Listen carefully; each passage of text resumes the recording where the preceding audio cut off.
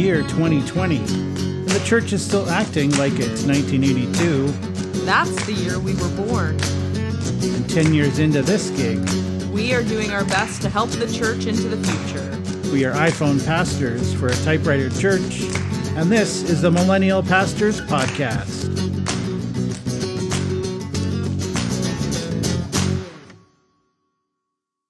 Welcome to the Millennial Pastors Podcast. My name is Eric Parker. And I'm Courtney Reedman Parker. Welcome to episode 4. On today's podcast, we're talking about managing the system during a pandemic.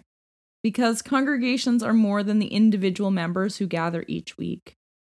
And as church leaders, we're not only tasked with responding to the care of individuals, but for the whole body that we are called to serve.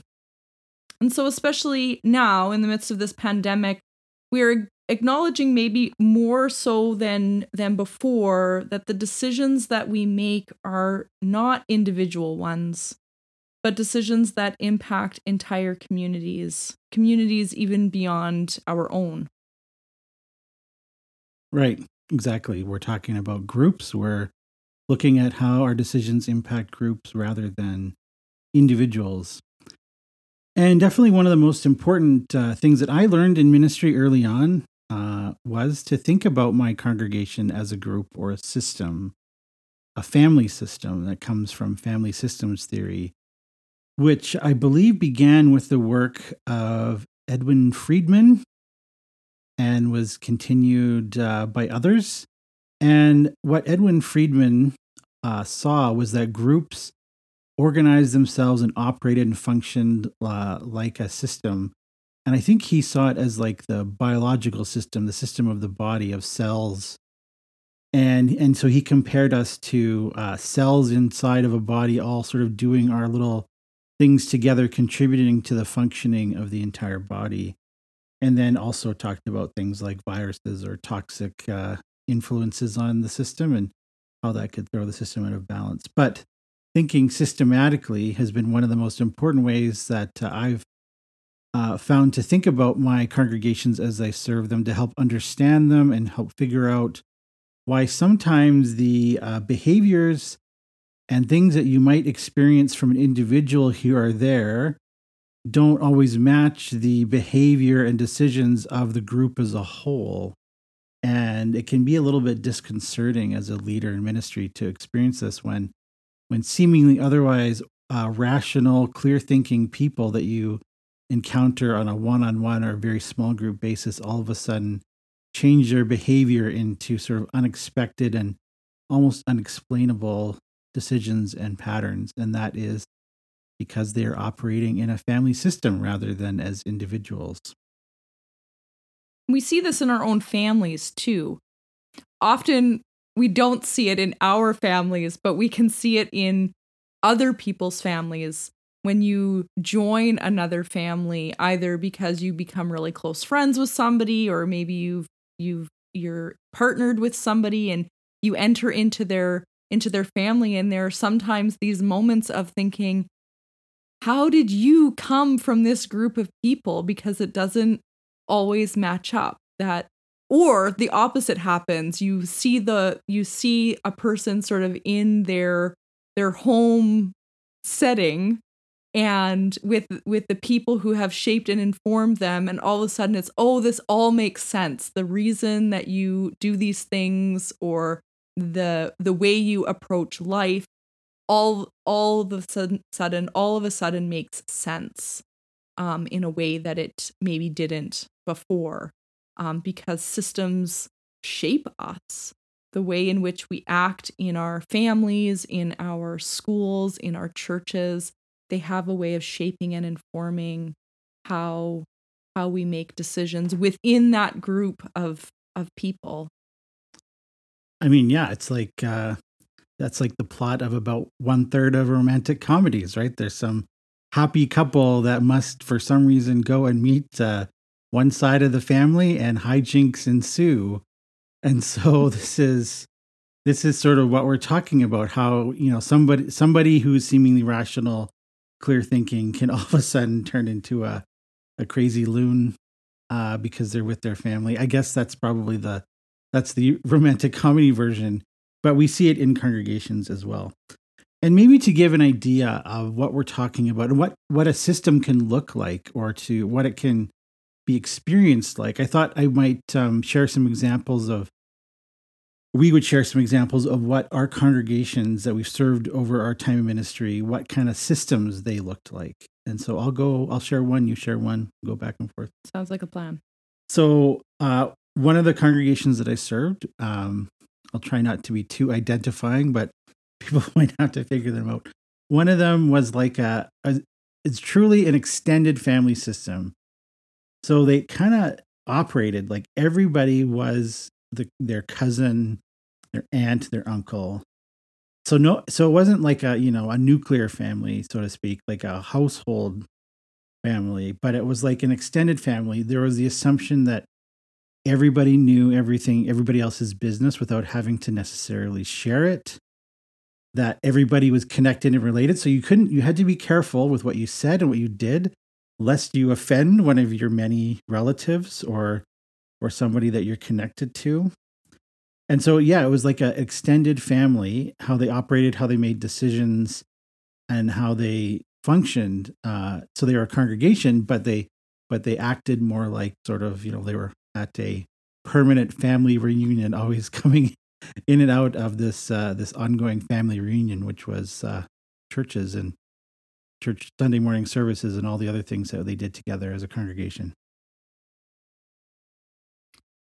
Yeah, it's happened more than once, but one of the first times that I was able to identify the peculiarity of a system that was new to me was when I was informed about a decision that had been made by council apart from a council meeting.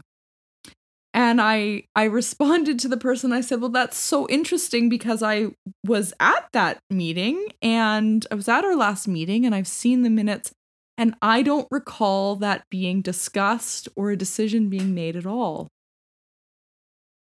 Because the conversation had spilled out into the parking lot and between a small group of the power brokers in the congregation who were all on council, but were making decisions apart from the official processes and procedures. And this had been going on for years. And it took me a long time to really peel back the layers to understand why this was happening and how it had been permitted, because it just seemed so strange to me from the system that I grew up in that this would be even permissible, right? And so understanding that piece, that there were sort of these conversations, these decisions being made outside of the official channels, was both illuminating, and then to figure out how to work within the system to say, okay, so how do we actually have that conversation at council? Because the two or three of you are on council, but you are not council. You are not empowered to make decisions on behalf of the entire church council. Right. It's like the old boys club of systems, and everybody just accepts that the old boys club, the secret group behind the secret doors, will make the decisions, even though there's technically a official formal body like a council that meets and technically should make the decisions. The actual decisions are made by the old boys club. Yeah, it wasn't like an old boys club. It was an old boys club. Absolutely. So it was an old boys club, yeah. I'm sure that's a fairly common one out there among lots of congregations. One of the other congregations I served was not at all like an extended family, but more like a small town. It was large. It was a large congregation, and it was sort of, being the pastor of this congregation was kind of like being the mayor of a small town, and in the way that everybody thought they knew everybody's business in the other congregation, and this one, nobody knew everybody's business. In fact, there was always things going on that you just did not know about, you could not keep track of. So everyone had a piece of the puzzle, but almost nobody had the whole picture of the puzzle, except kind of me. But sometimes I felt like I just had like the outline of the puzzle and wasn't always sure about what was going on inside. And so yeah, it was like being the mayor of a small town, and the decisions you make, you never knew the sort of implications of who was going to get angry about some decision, who was going to react, who was going to like some decision, that you would make a decision that, 60% of the people loved and 40% hated, or conversely. And so it was always strange. And the way that, really was like a town in terms of the way they made decisions and worked. The council were not political, but they represented certain constituencies and brought the views of certain constituencies to the council and represented them in sort of making decisions and operating as a congregation. And it was really different to serve when, coming from this extended family situation.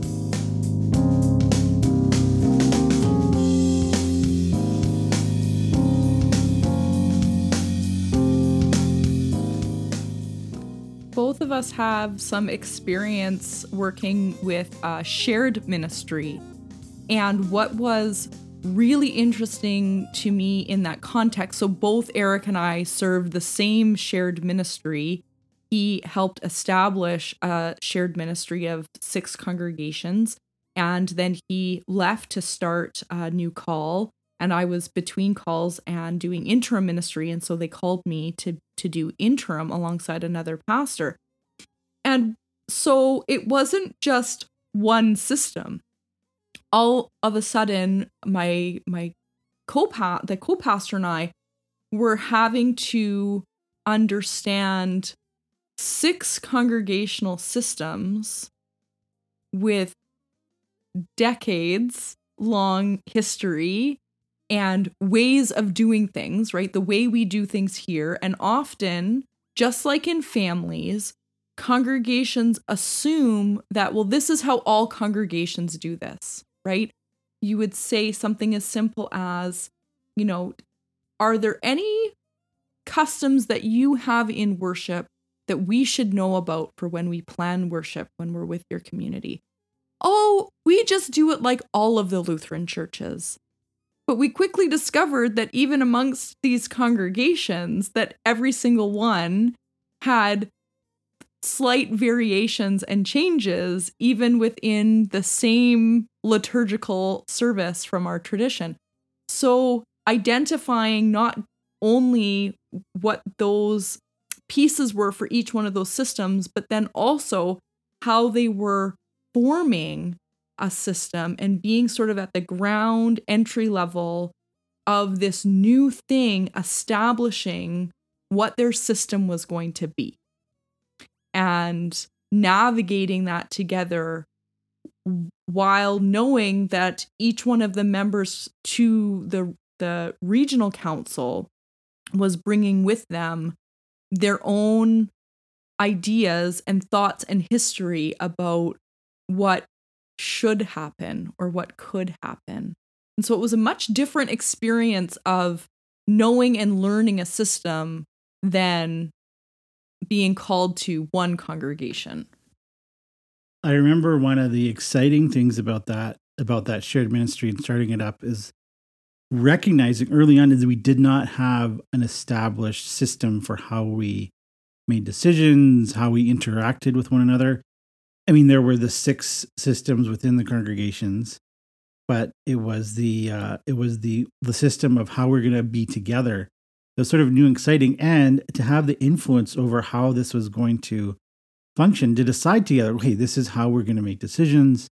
This is how we're going to listen to different people's voices and assure that there's representation. And so it was really interesting to be part of that very initial phase and to work with a group of people that really didn't have like an established sort of culture or system of how they work together, live together, how they function together. And so, yeah, it was really exciting. I mean, I can see the appeal of church planting is that you get to establish some of those things rather than spending a long time trying to figure it out in a long established congregation. And people just don't tell you this is how we operate usually. You have to sort of figure it out by trial and error and by observing people and how they function and how they operate. So one of the other congregations that I served, I trying to figure out how to describe them, and I think this might be the best, but I guess they're sort of like corner gas.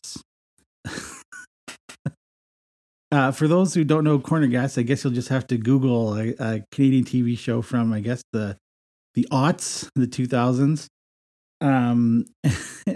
It was focused on this, the core characters all lived and worked in connection to this small town in Saskatchewan, centered around the owner of a gas station. And there was a couple of RCMP officers, a restaurant that was attached to the gas station, and a couple other gas station employees and the best friend of the owner. And they all sort of worked together. Anyways, the point being, there was this core group of like the main characters. And then there was all these other characters, which the main characters sort of knew existed, but they weren't ever central or important to the lives of the main characters.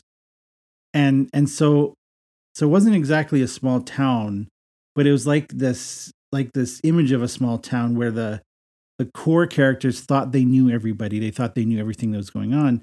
And yet there's this whole cast of background characters around that are also part of the system that weren't actually all that well known. And so this congregation had this core of people that felt like they were all known and connected to one another, deeply connected and in relationship to each other. But then, and they thought the whole congregation was like that. And then there was all these other sort of people on the outside that were not part of the inner circle, were also members of the congregation and part of the system, affected and affected by the decisions that the congregation made. And so, yeah, the sort of Church of Corner Gas would be the best way that I could describe that congregation and that system.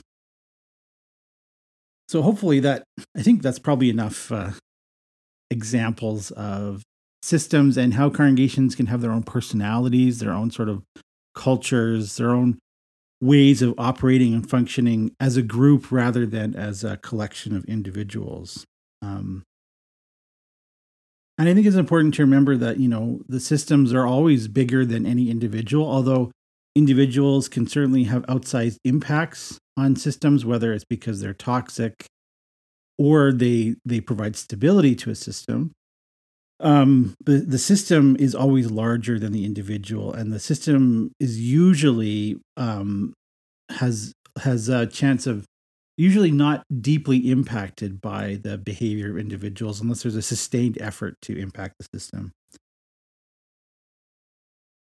Or the behavior of somebody over a long period of time is the other piece. But those are usually either the toxic people or the people who are the stabilizing forces in congregations. That's how systems change, right? As people slowly chipping it away at the way that they operate and the way they function. I always found the image of the mobile really helpful, and when you pull on one of the strings of the mobile, that it changes where all of the other pieces go.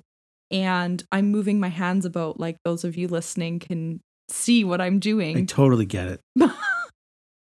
But this idea that when a person is added to a system or taken away, that it has an impact to the larger system. Just like when you throw a stone into the water, if the water is still, you can see all of the ripples.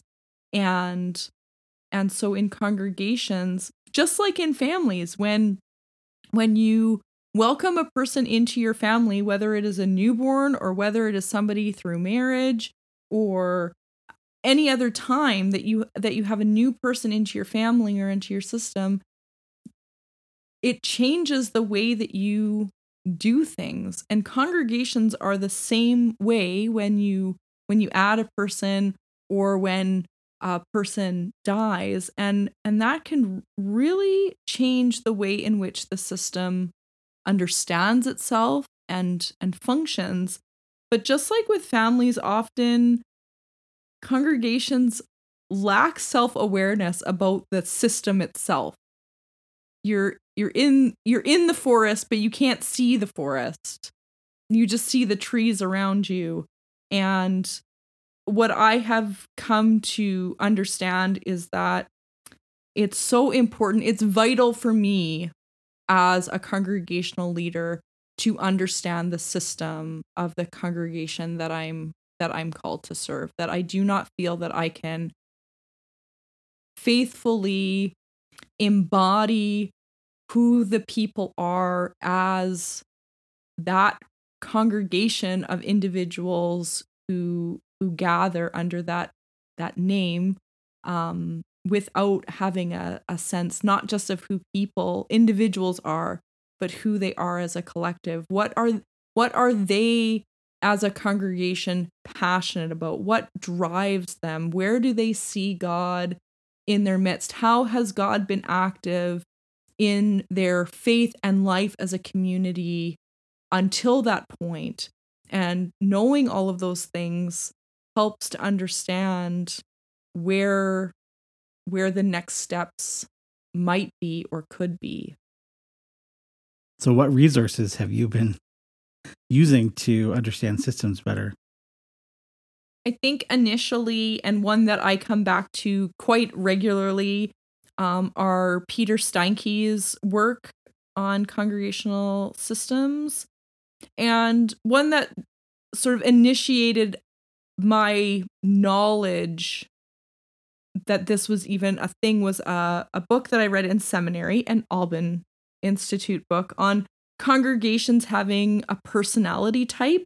So it was modeled after the Myers-Briggs type indicator, and was suggesting that congregations, like individuals, are going to be more extroverted than introverted, will be more intuitive or sensing, and so while I may not be out there providing Myers-Briggs indicator types to the congregations that I serve, it has been helpful to think about the congregation in a broader sense rather than the primary leaders in the congregation, that there may be people that you see or that you talk to or you interact with more than others, but that those people may not be indicative of the larger system.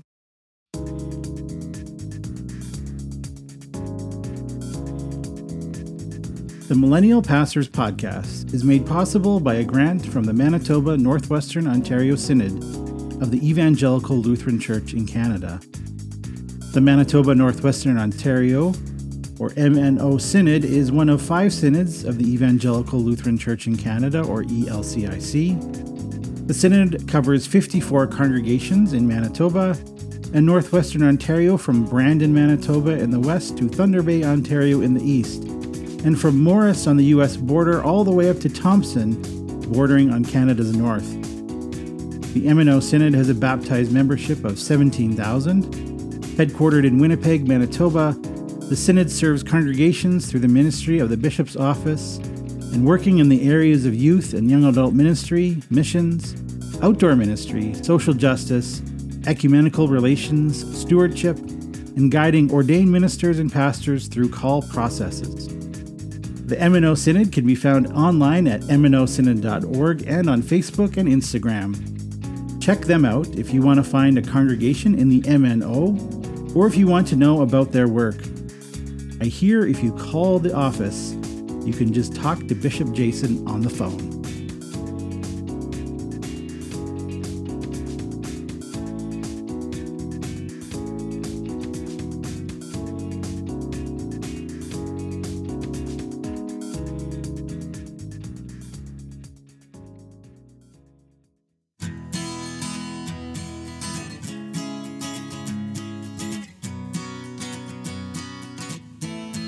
So we've been talking about systems, but not really related to pandemic ministry, just more or less systems in general in ministry, what they are, what it looks like, why they are important. And so acknowledging that congregations are systems, that they are more than just the individual parts, through the lens of we are living in and ministering within this global pandemic that none of us have lived through or had to manage before. And understandably, these systems, like the individuals, are experiencing stress. Yeah, I think that the stress that probably most of the systems are experiencing are pretty substantial experiences, and probably thinking about what other times in a congregation's life would a congregation experience stress like this. Probably fairly similar might be a pastoral transition if it's a particularly long time between pastors. Another time might be if there's significant conflict in the congregation, or if there's been an experience of abuse, somebody who's been abusing the trust, whether that's a ordained or lay leader abusing the trust of members of the congregation. So there isn't really a lot of times in a congregation's life when they're going to be experiencing this kind of stress. And all of a sudden, we all have this experience of the pandemic and this added stress. And we're all doing it at the same time, right? It's not just the congregation down the street, not just that congregation that your friend goes to or that your cousin attends. Everybody, we're all experiencing it all at the same time, which even makes it maybe even more stressful and more difficult to manage. But at least you can look at your neighbor and wonder what they're doing at this time and say that's a really good idea or that's a really bad idea. There's also no escape from the pandemic, right? There may be points in a congregation's life and ministry when it is under extreme stress, but you don't necessarily have the same stress in your workplace or with your family or your extended family or when you go grocery shopping. But presently, that stress is with us all the time. The adaptations that we are being asked to make in nearly every aspect of our lives with nearly all of the people that we interact with. Yeah, it's pervasive, right? Everything we do is affected by the pandemic, and it just causes stress on the system. And I think there only are some very particular times in a congregation's life when they have this equivalent level of stress. But I do think there's a qualifier to that idea. And that is that probably most congregations came into this pandemic with this maybe lower level of stress about the future, about decline, about change from 20th to 21st century ministry. And a lot of the things that we were stressed about, we have almost had to do. We just had to actually do the things. But more so, it's the realities of those stressors are coming at us a lot harder, whether it's financial stress, whether it's the stress about people drifting away and not coming back. One of the things that I've really begun to think about during this pandemic is that for a whole variety of reasons, there's going to be a lot of people that we didn't get to say goodbye to, back on March 15th, and that we might never see or hear from again.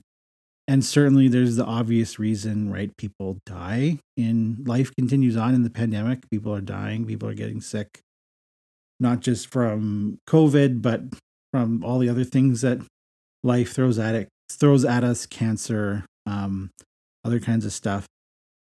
But also people are just going to drift away, right? I think there's probably at any given time a number of people who are part of a congregation, part of a group, who are looking for reasons or ways to get out, to leave, to stop. And particularly as churches experience change and churches um, undergo this metamorphosis from caterpillar to butterfly, from 20th century to 21st century, that there are people who've been uncomfortable along the way, who've been maybe looking for the right stop to get off this train. And this is the stop. This is the really easy stop, to just disappear and never come back again. And so I'm really wondering, how many is it going to be? Like a handful of people? Is it going to be a measurable percentage of the congregation that doesn't come back? But I also know that there's going to be people that we didn't know before who are going to show up. And there's going to be new people, and there's going to be all of a sudden. So the group that we were, the congregation we were, the system that we were pre-pandemic, even with all the other things that were stressing us about decline and change before, we're going to be a different group of people, post-pandemic, and we're going to have different stressors and a different system is going to be at play. And then during the pandemic, we've already changed. So we've become a different group of people.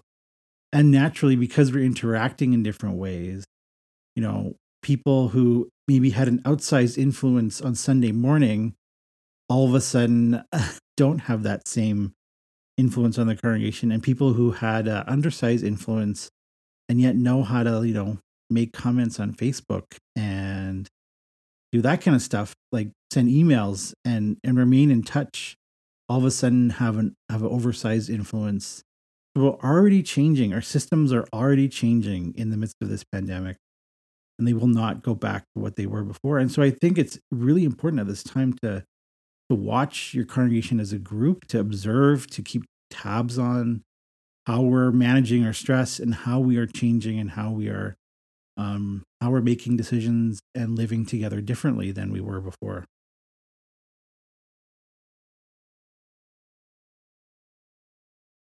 Right, because if you have a sense of what the system looks like and how the system will respond to, say, grief before the pandemic, will likely help you in understanding how the system will respond during the pandemic.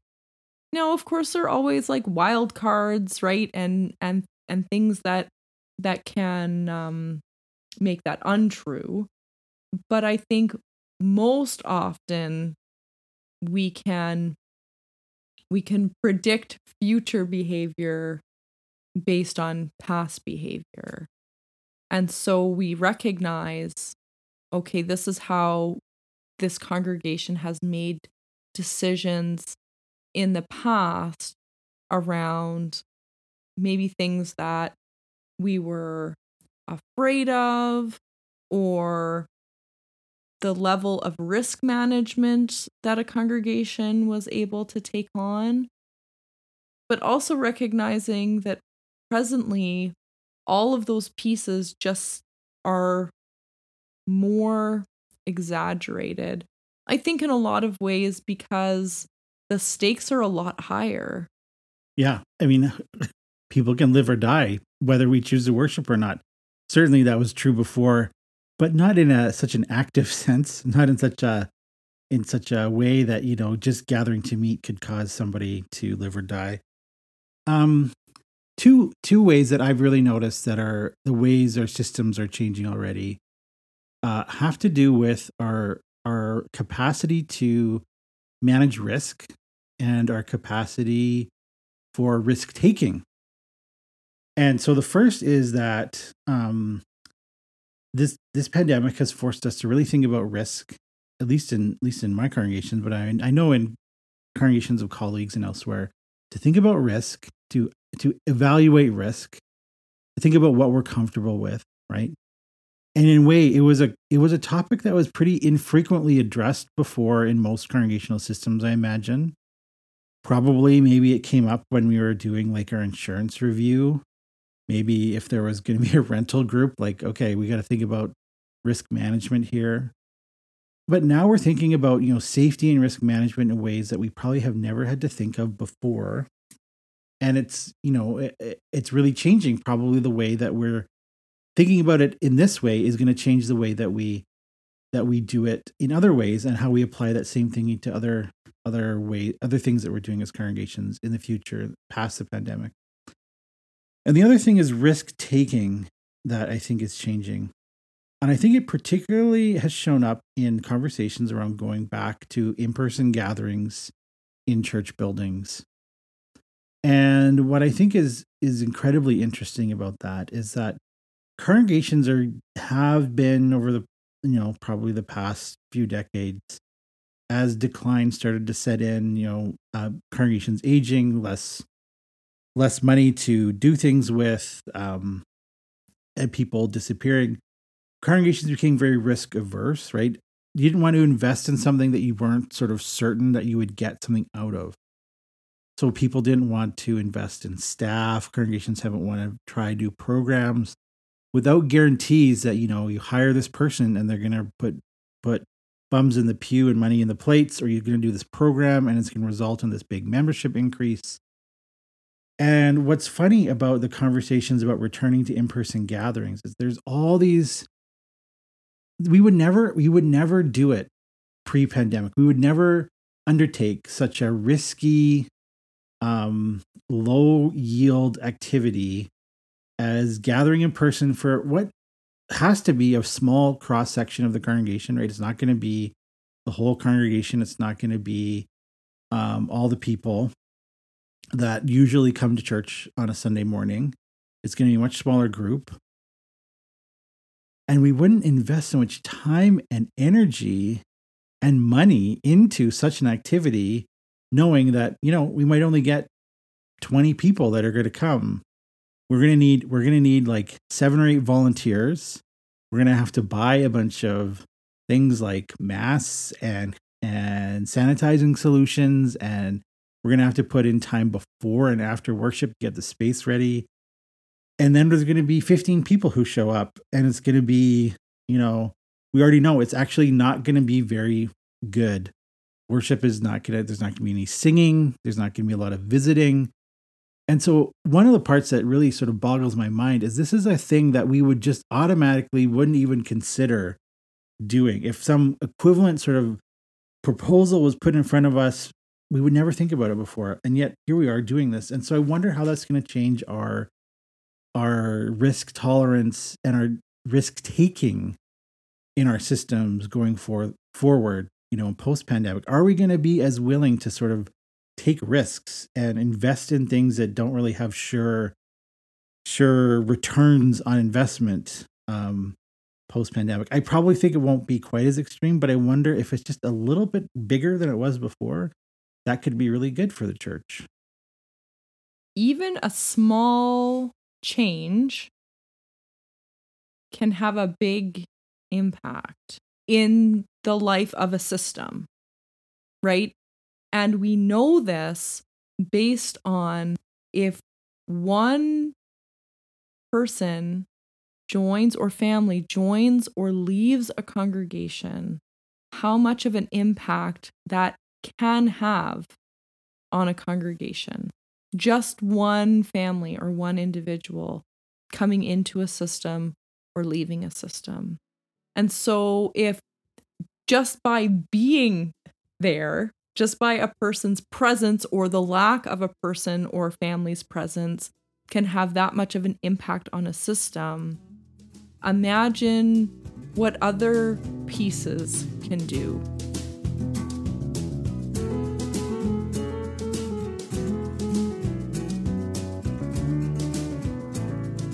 So there's this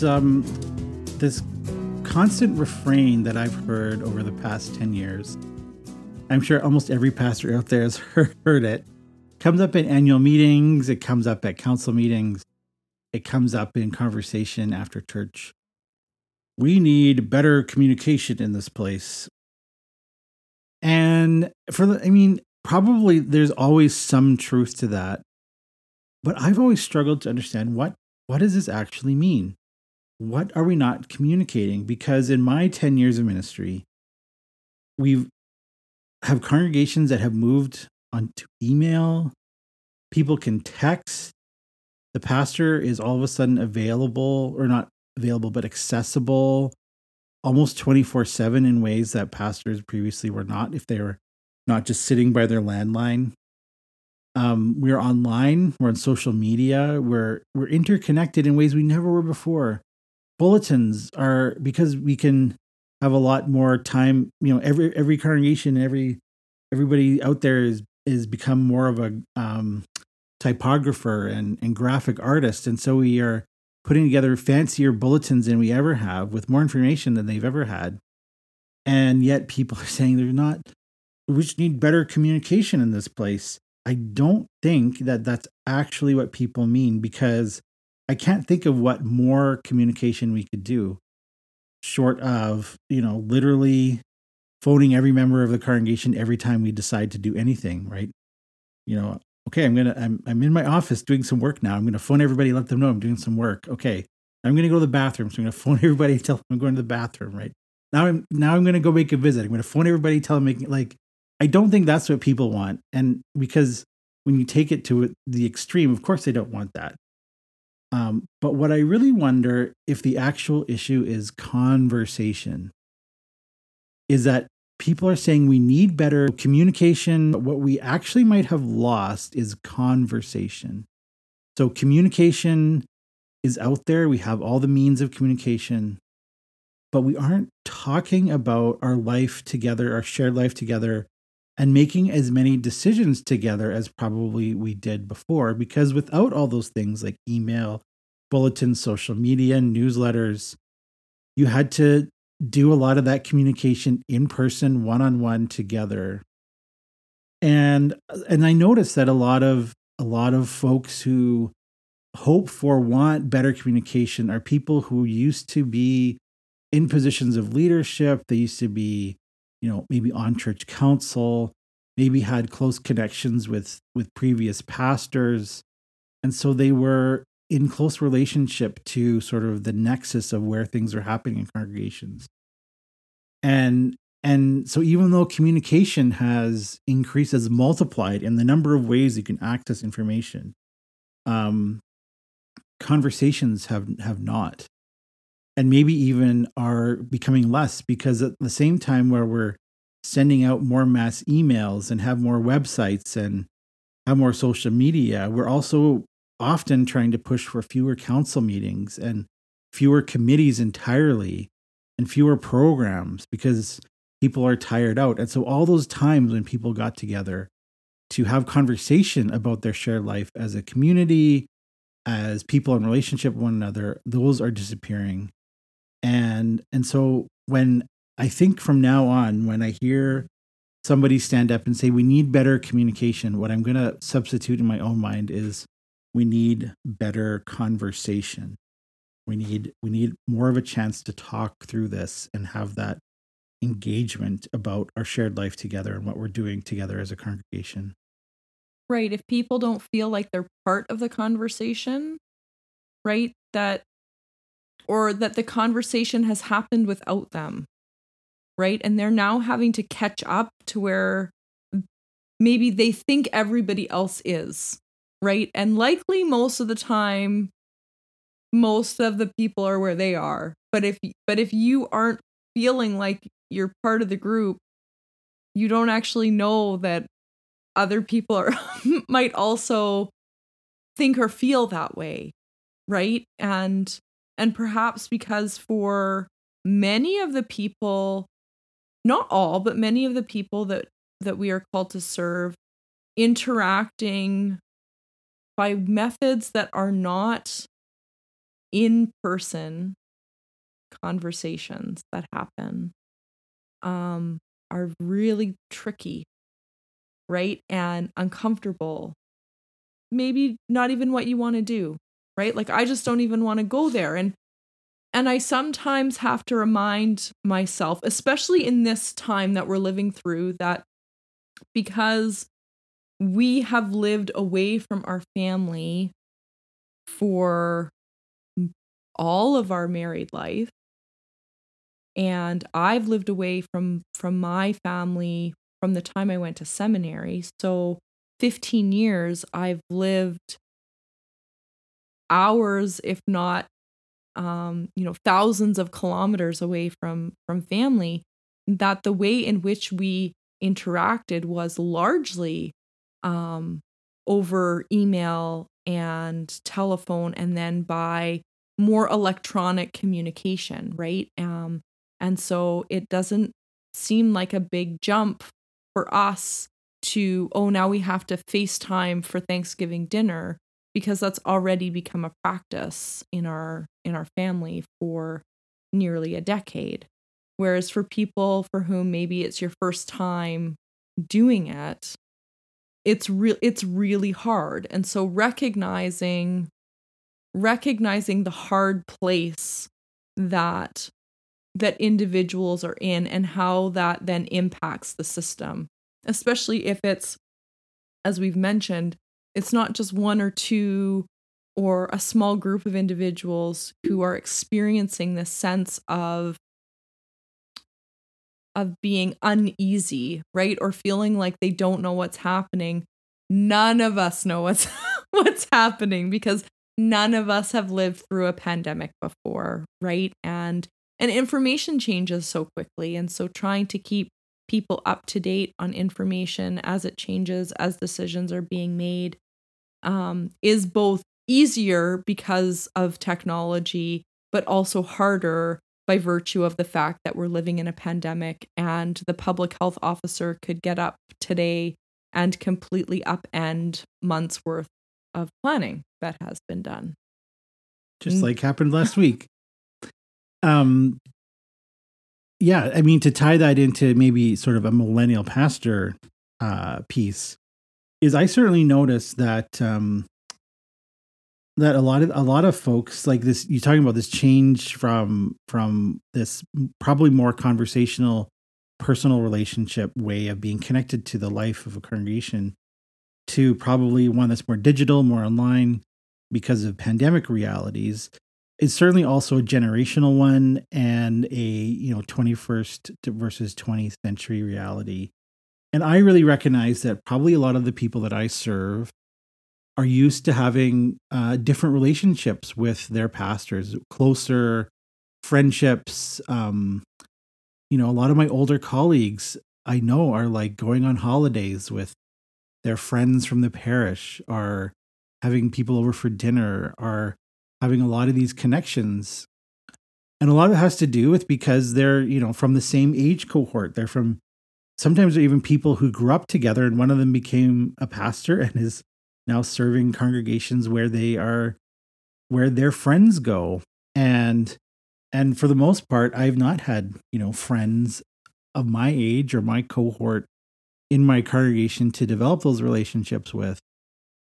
And on top of that, the way I maintain most of my relationships is online. It's not just by, I mean, certainly going for coffee with some people, but also as many times, having a online chat, a text conversation, or something like that, a FaceTime call. So there's that move to online spaces happening for the pandemic, generationally, and it's happening, uh, from the change, just the general change of society. And I think that's part of the communication conversation issue too. People who have been used to being in conversation, more familiar conversation with the pastor. And it's certainly not that I wouldn't have familiar conversations with people, but I know that I just don't do it like predecessors did, like some of my older colleagues, because they pastored in a different time. They pastored in a time when that was one of the few ways you had to maintain those relationships, and now it's just different. And so I'm often reminded of that generational reality, and this pandemic has just made it even more the case, that pronounced reality exists. Right. I've been used to talking in I remember I was involved in internet forums and having deep conversation with people online, like in, I don't know, the year 2002, 2003, so almost 20 years. And people are just starting to send these messages online in 2020, right? So they're 20 years behind in practicing having, deeper conversations and what time is the meeting or whatever it is, in terms of what they're sending in terms of texts or messages or emails. Eric's always been avant-garde. Here's the thing. I love the accessibility that technology allows. I love that I can FaceTime with one of my members presently who lives in an extended care home, who I could not go to visit even if I wanted to because of COVID restrictions, that I can call up the nursing unit and schedule a time for them to call me from the iPad that their floor has, and that I can connect with this individual. It's amazing. But I miss those unstructured visits, those ways of interacting with people and connecting with people that just so naturally happened, both on Sunday morning, but throughout the week too, as people would come into the office or to the church building to drop something off or set something up, or they were there for a Bible study, or they had dropped their kids off for confirmation, or whatever it was. I miss those pieces because that's where you pick up all kinds of what might seem like inconsequential information about people that actually deeply informs you about who they are and how their lives are structured and what is happening. And presently, there is just no way that I have found to keep up with that type of interacting, and sleep and eat and care for our family and continue all of the other ministry needs. So there are gaps right now that we haven't yet figured out how to fill, right? The system hasn't adapted or shifted yet.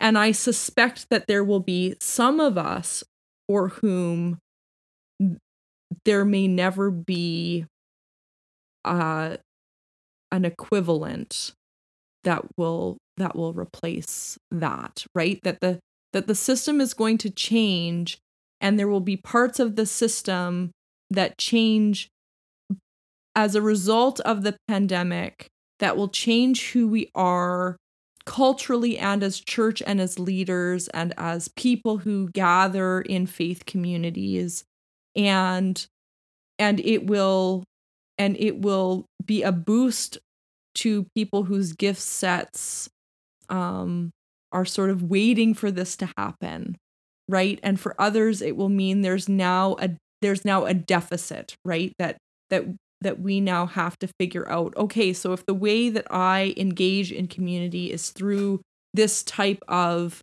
pastoral care, this type of engagement, how do I shift that to meet the needs of this system? I hope that makes sense. Yeah, it makes sense. And I think we're all missing those, and not just at church and not just as pastors. We're all missing those sort of unstructured, unplanned, or low planning connections with people. Right? We're not having those dinners with friends. We're not, or at least most of us aren't, but some of us are. Those dinners with friends, those opportunities to connect, are not having them very often. Or if we do, they're a little more tense than they ever were before because we're always got the pandemic reality in the back of our mind. I mean, Thanksgiving is coming up, and people are probably wondering, like, all of a sudden something that was probably very natural and an easy yes to do is all of us, now is like a question mark. How do I do this? How do we do this? Do we do this? Do we do it online? Right? Can we get grandma on Zoom? Whatever that question is, it just becomes a little bit more complicated, and it's not the same as it was. No matter how hard we try, it's not the same as it was. And that's just really disappointing and frustrating for people.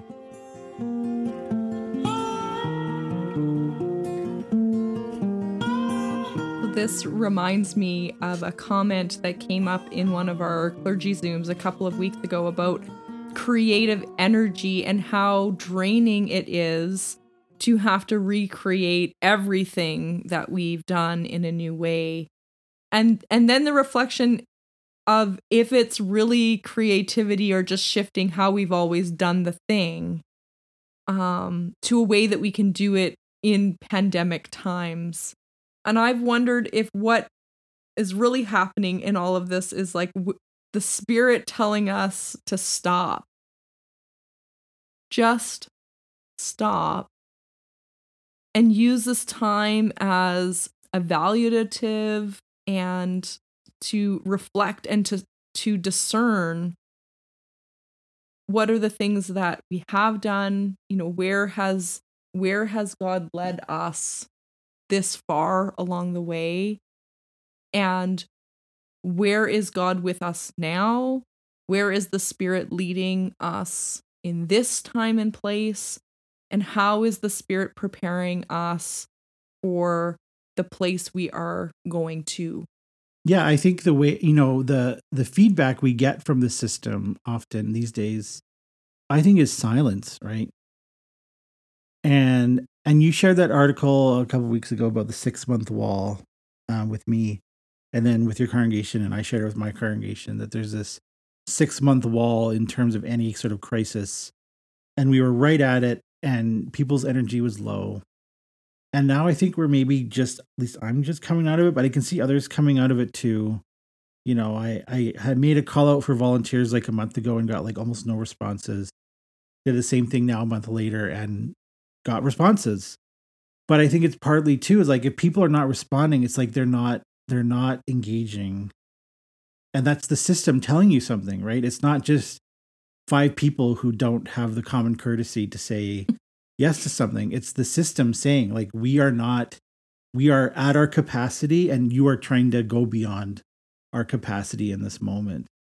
Right? We don't feel like we have the energy. We don't have the ability to do what you're asking. And so part of it is to recognize that like the system has spoken when when you get these responses or non-responses for things like this. Not answering is still an answer. Yeah. Just like not making a decision is still a decision. Right. Exactly. These systems have a way of making themselves known, right? And so I think, as a leader or as leaders in congregations, right, to be constantly looking at like, what is the system telling me? What is my system telling me about what's happening in our shared life together? Right. Because during normal times, pre-pandemic, you would get little sort of hints from individuals, right, who would sort of give you these little warning flags, these little signals that something was up. But now they're coming from everybody at the same time. And so the system is informing us that, it's in crisis, that there's stress beyond what it can handle. And so as leaders, right, to recognize like we are also at that place, we're stressed and at our capacity, but to recognize, I need to step back as a leader. I need to take a step back. I can see my system is under stress. My congregation's under stress. So I need to probably step back and find capacity. So that means, restorative practices, whatever they are. Like we took up bike riding this summer. You got into a lot of exercise, restorative practices to get some capacity, some energy back. And maybe it's dropping some of the things, the million things that we're doing, right? These days, and stepping back and finding ways to inject sort of calmness, to be an influence of stability into a stress system, right? To provide that stabilizing feature. And I think the 6-month, Twitter thread that we transcribed into pastoral letters, the 6-month wall Twitter thread that we transcribed, I think that was good. I think that was a way of injecting stability, hopefully, if people read it, into systems so that people can get a sense of like how do we sort of find some way forward in this? How do we find a way forward in our life together? We are not special, right? Pastors are not special. Pastors are not the only or faith leaders are not the only people who are overextended right now. Everybody is overextended. Everybody is trying to figure out, what does this all mean? And how do I make sense of this? And how do I make good decisions? Right? Not just about our life together as church, but every time we make a decision about doing anything is done through this new lens. And one of the things that I have continued to come back to in thinking about, what does the particular system that I'm serving need? But where could the church, what could the church provide, or how could the church respond in this time? And I keep coming back to silence and space, and allowing people the time and the space to not have to be doing the things, because we are doing so many things right now and having to manage so many things. Now, I recognize for the people for whom like doing the things is the way that they live out their faith, that's going to be really hard. So that's part of the system that will need to be addressed. But nevertheless, what I keep coming back to in my time of discernment and spiritual reflection about where and how I see God at work right now in this time and place with the community of people that I have been called to serve, is that when I receive nothing back from an email with group after group after group, the feedback that tells me is I just can't do one more thing. And I feel that in our life too. If you were to look at my inbox, you would say, well, you're not answering any of your emails either. Yeah, one of the best sort of one-liners I've heard in ministry is, administration is pastoral care of the system. And, to think about how we offer pastoral care isn't just necessarily, going to somebody's house and having tea. It's not sitting at hospital bedsides. I mean, those things are vitally important to pastoral care, but it's also figuring out how to manage and organize your people. And it's not just administration in terms of like, I got to produce a bulletin this week or send out the weekly email, although that is part of it. It's recognizing that we have that part of what allows people to stay connected and be part of a functioning system is being somewhat organized and cared for, right? And recognizing, so the way in which I help to shape and organize my system, the way in which we talk about and have conversations about when we can our life together is really important. And so to focus on maybe that piece right now, I think is probably a high priority. And unfortunately might not always be an obvious high priority to everybody. And you might be, as the leader, the only person thinking this way, that I need to think about the system as a whole. Like nobody else might be thinking systematically because it's enough to think about my own life, my own family. But as the leader, to think about, administration in terms of how am I participating to keeping our life somewhat organized, right? And time and space isn't just doing nothing, right? Isn't pulling back yourself, but is planning for, here is the space where we're going to do nothing. Here is the space where I'm going to offer silence, right? It's not just pulling back and making that space and hoping people figure out that's what it's for, but it's making it clear, right? I'm going to organize some space and organize some silence for my congregation so they have a place to go and be where they're not being demanded of, right? Because that's certainly what the pandemic is doing with us right now. It's always demanding something of us, from evaluating risk, from changing our behavior, to just being worried all the time. So it's about intentionality, which is what all of ministry is about, I would argue, is about being really intentional about what we're doing and why we're doing it. And so with systems, knowing our people helps us know the system, and knowing the system helps us know our people. And knowing both helps see where God is active. Sounds good. I think that might be something that will come up in our next podcast. So we're going to wrap up this conversation here. And I guess, Courtney, where can people find you? I am most active on Instagram and Facebook, which you can find at C. Reedman Parker on Instagram, Courtney Reedman Parker on Facebook. You can also find out what my congregation is up to at Messiah Lutheran Church Winnipeg on Facebook. And every once in a while, you can find me interacting on Twitter at Reedman Parker. You can find me at millennialpastor.ca. That's millennial, 2 L's, 2 N's for my mother. You can find me at Parker Eric on Twitter and the Millennial Pastors Facebook page, and as well on Sherwood Park Lutheran Church's Facebook page. The Millennial Pastors podcast is made possible by a generous grant from the Manitoba Northwestern Ontario Synod, whom you can find at mnosynod.org. The Millennial Pastors podcast is written and produced by us, the Reverend Courtney Reedman Parker and the Reverend Eric Parker, with our theme song provided by Lutheran Outdoor Ministry in Alberta and the North. All other music provided by audionautic.com. This has been a couple of iPhone pastors for a typewriter church. We will see you on the other side. Bye for now.